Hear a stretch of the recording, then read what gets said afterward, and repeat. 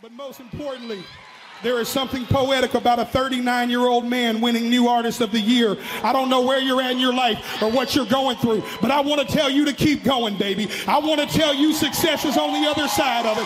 I want to tell you it's going to be okay. I want to tell you that the windshield is bigger than the rearview mirror for a reason, because what's in front of you is so much more important than what's behind you. Let's party, Nashville!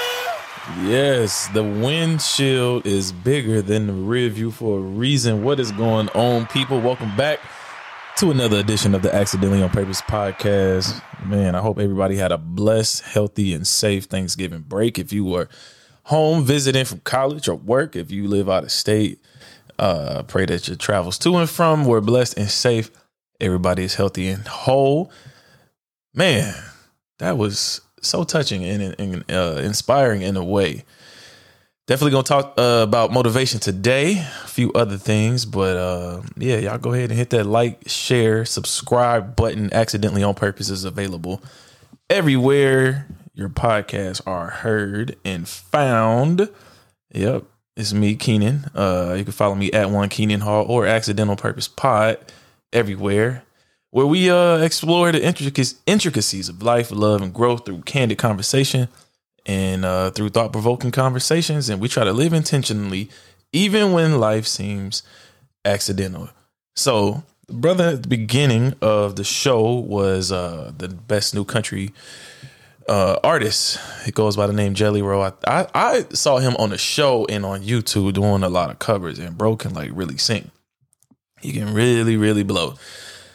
So, although I'm not a country music fan or advocate of that side of things for obvious reasons, the music is good. Keeping race and politics out of it, and I appreciate the message because I don't know. I guess over the past week I've been doing a lot of reflecting on myself, and I'm very humble and modest, but I think I gotta address not address, but just let it be known I'm proud of me and the things that I have accomplished, and I just want to impact those that may need a little bit of motivation or second guessing. You and I and everyone else, we are here for a reason. So, man, getting on that, he said the windshield is bigger than the rearview mirror for a reason. And that is a fact, man. We can never, look ahead if we're constantly looking behind. And I know that to be true just from personal experience. So, man, a lot going on in this world, like a lot. And I got a new episode that's going to follow this one with the homie Pierre. He is back, and we really going to dive into like relationships and current issues. And, what's going on with Diddy and a host of other people that were accused of all kind of crazy stuff. And, we're going to address that. But I actually came across, via social media, of a teacher or two that once told me that I was never going to amount to anything. And it's just kind of ironic that they're doing the same thing. And I think I don't want to down talk nobody, but I'm doing okay for myself. I'm really doing fine. So, this past Friday, let me cue my music so we can get into this. Yeah. So, this how y'all know I ain't gonna be before y'all long. So this past Saturday, actually, my high school, shout out to the illustrious, the biggest, the best high school in the state of Indiana, educationally and athletically, Ben Davis. They won their 10th state championship in football, and I'm a proud alum, but I really don't I don't, I guess, have a relationship with like administration and things like that. For one, it's totally different than when I was there. There's been a lot of turnover. People have moved on to bigger and better things.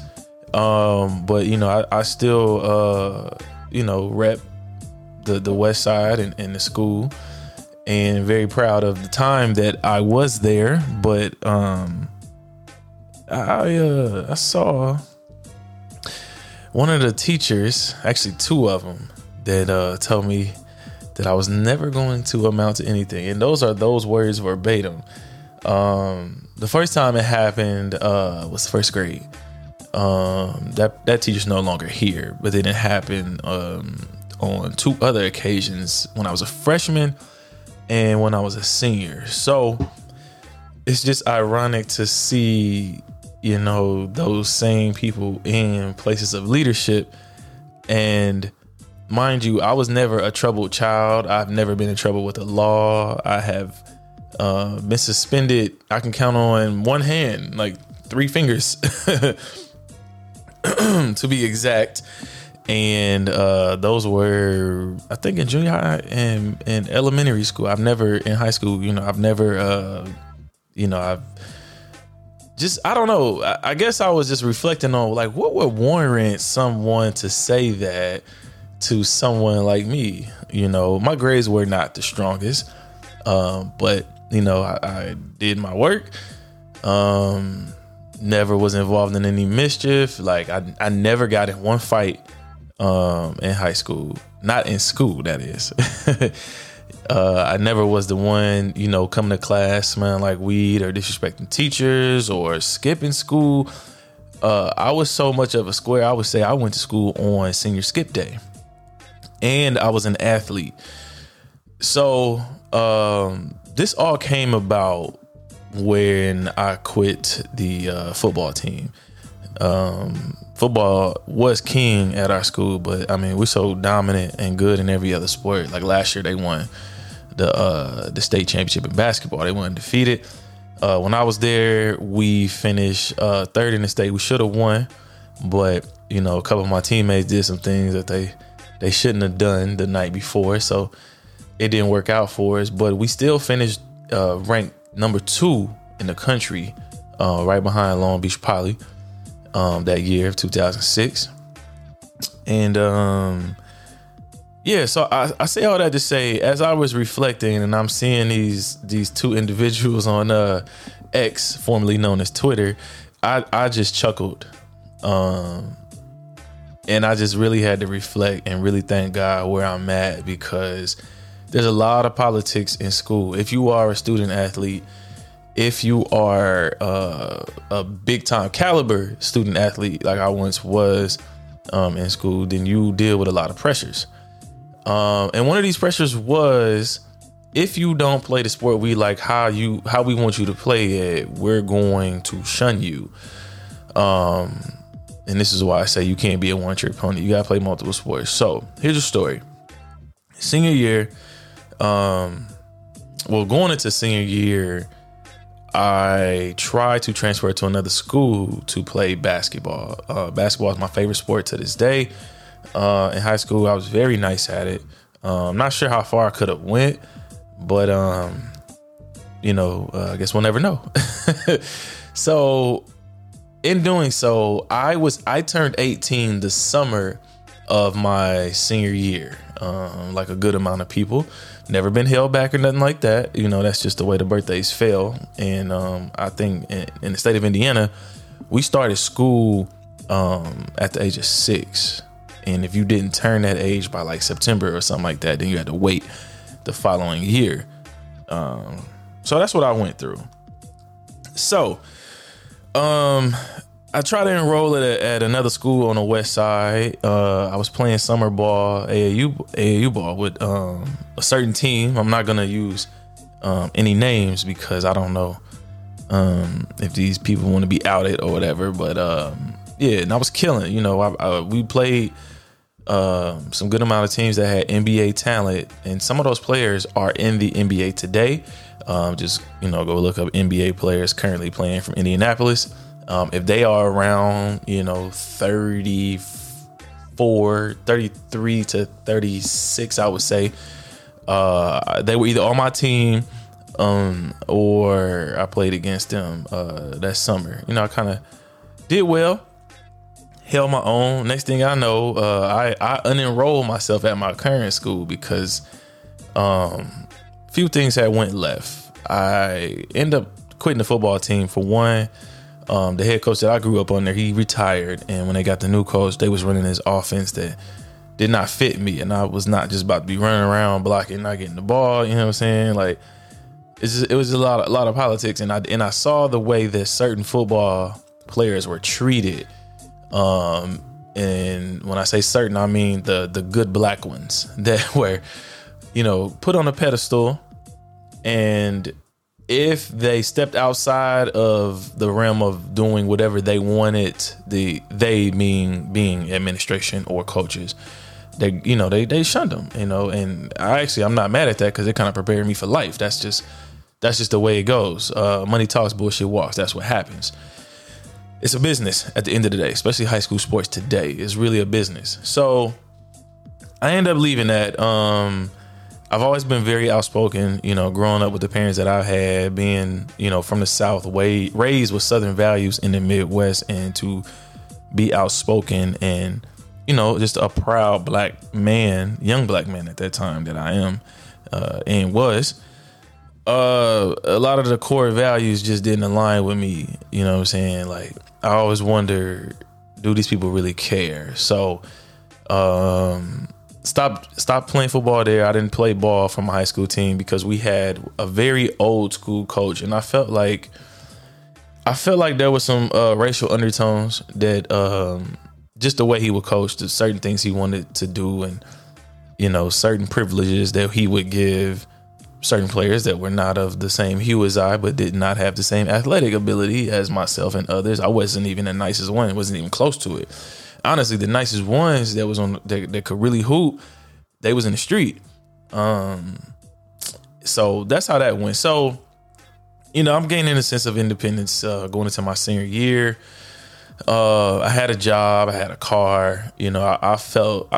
I think I was pretty mature. I don't think my parents would have gave me those things or helped me pay for those things if I was just this, riding insecure child. So I tried to enroll in this school, and everything's going well. I'm gearing up to start in August, and next thing I know, somehow the track coach and the football coach talked to my mom, and they called the state and told them that I didn't live in the district, and if I did this, I had to sit out a year because I didn't live in the district. Mind you, the school was 12 minutes down the street, if that.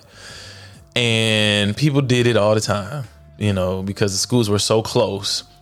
People did it all the time. They went to different schools and used different addresses, but because I was who I was, the caliber athlete I was, it was a problem. So I'll never forget, I'm in English class, and I showed up for fall conditioning for football because I didn't do it in the summer. I was doing summer track and summer AAU basketball all summer. So my position was demoted. I should have been starting this, that, and the third. And I had class with a teacher who was my English teacher, and we kind of got into it. I don't know what we got into it over, but it was probably something petty, as a senior, as I reflect back and think about this. And the words came out, and this is why you'll never amount to anything. It came out of his mouth. I said, okay, all right. Didn't say nothing, didn't back talk, didn't do anything, just said, okay, cool.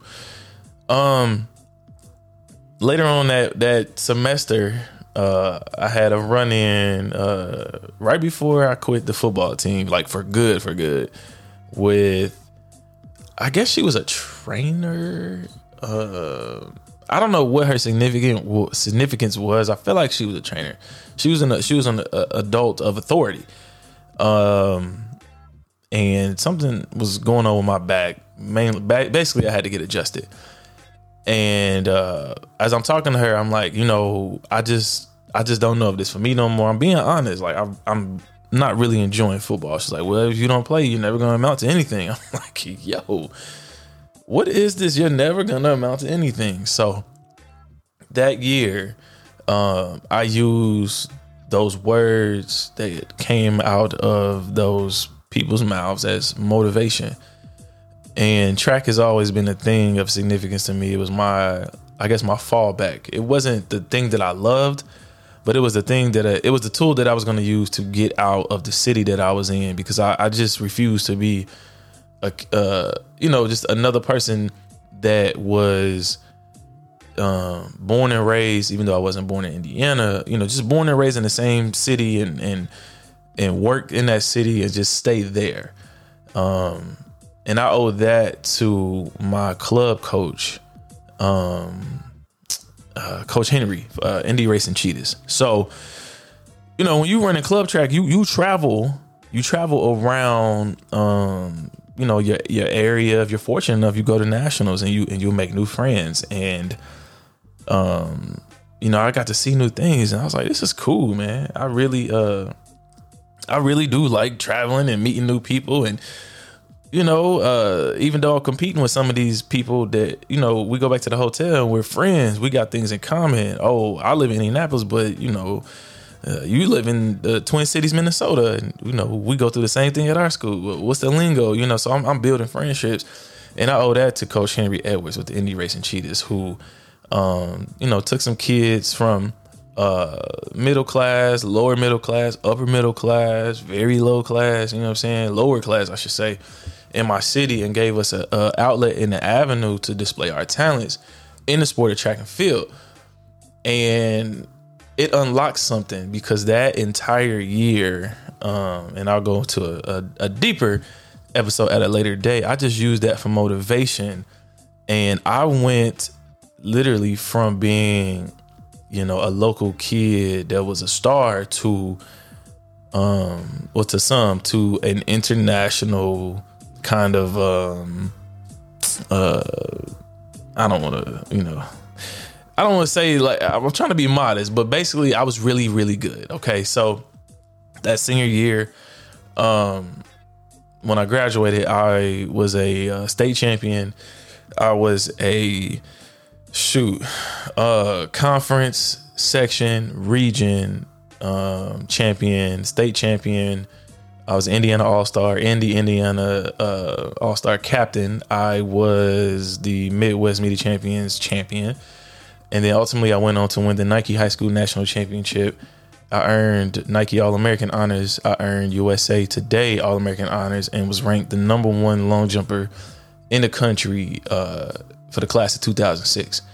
And there was some illustrious talent in my class. Robert Griffin III, who is a former NFL quarterback and standout star of his own right in hurdles and football at Baylor, was in my class. Bryshon Nellam, who is I believe he went Olympic gold medalist in a 4x4. He was in my class, and a host of others. Man, I'm sorry if I'm leaving people out, but I used those words the whole year to fuel me, and I would do things like skip last period to get an extra practice in, just to sharpen my craft. And I just remember those things, saying, remember those words, saying you're never going to be anything, you're never going to amount to anything unless you do it this way. And I am a walking, living testimony that, you have to be an advocate of you first, because if you let others control your destiny, then that is exactly what they will do. They will control it. And ultimately, I am just a product of my mother's prayers, and just using the gift that God gave me in alignment with him at all times. Because when you step outside of the alignment of God, things typically don't work out for you. So I ended up getting these honors, and next thing I know, I'm getting all this love from the school.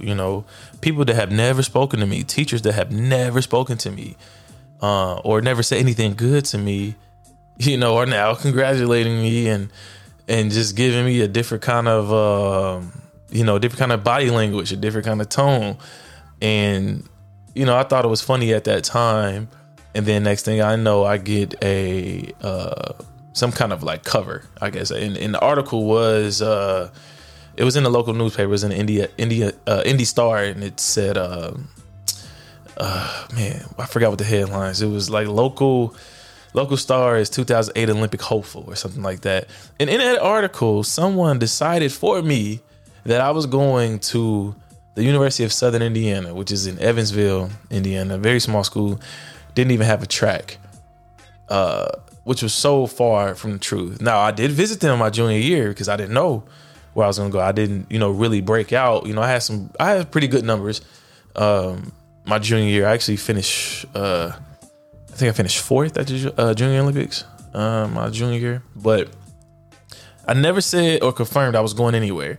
And then one of the football coaches tried to link me to another school, St. Francis, which is in Fort Wayne. It's pretty much where all of the good local talent go. There or Marion, and it's like an NAIA school. It's not Division I, but it just baffled me. How can a Nike High School All-American and USA Today All-American be subjected to schools? No shade to these schools, but schools that were not, I guess, on my caliber of talent. I was jumping 24 feet, 25 feet, sometimes in high school.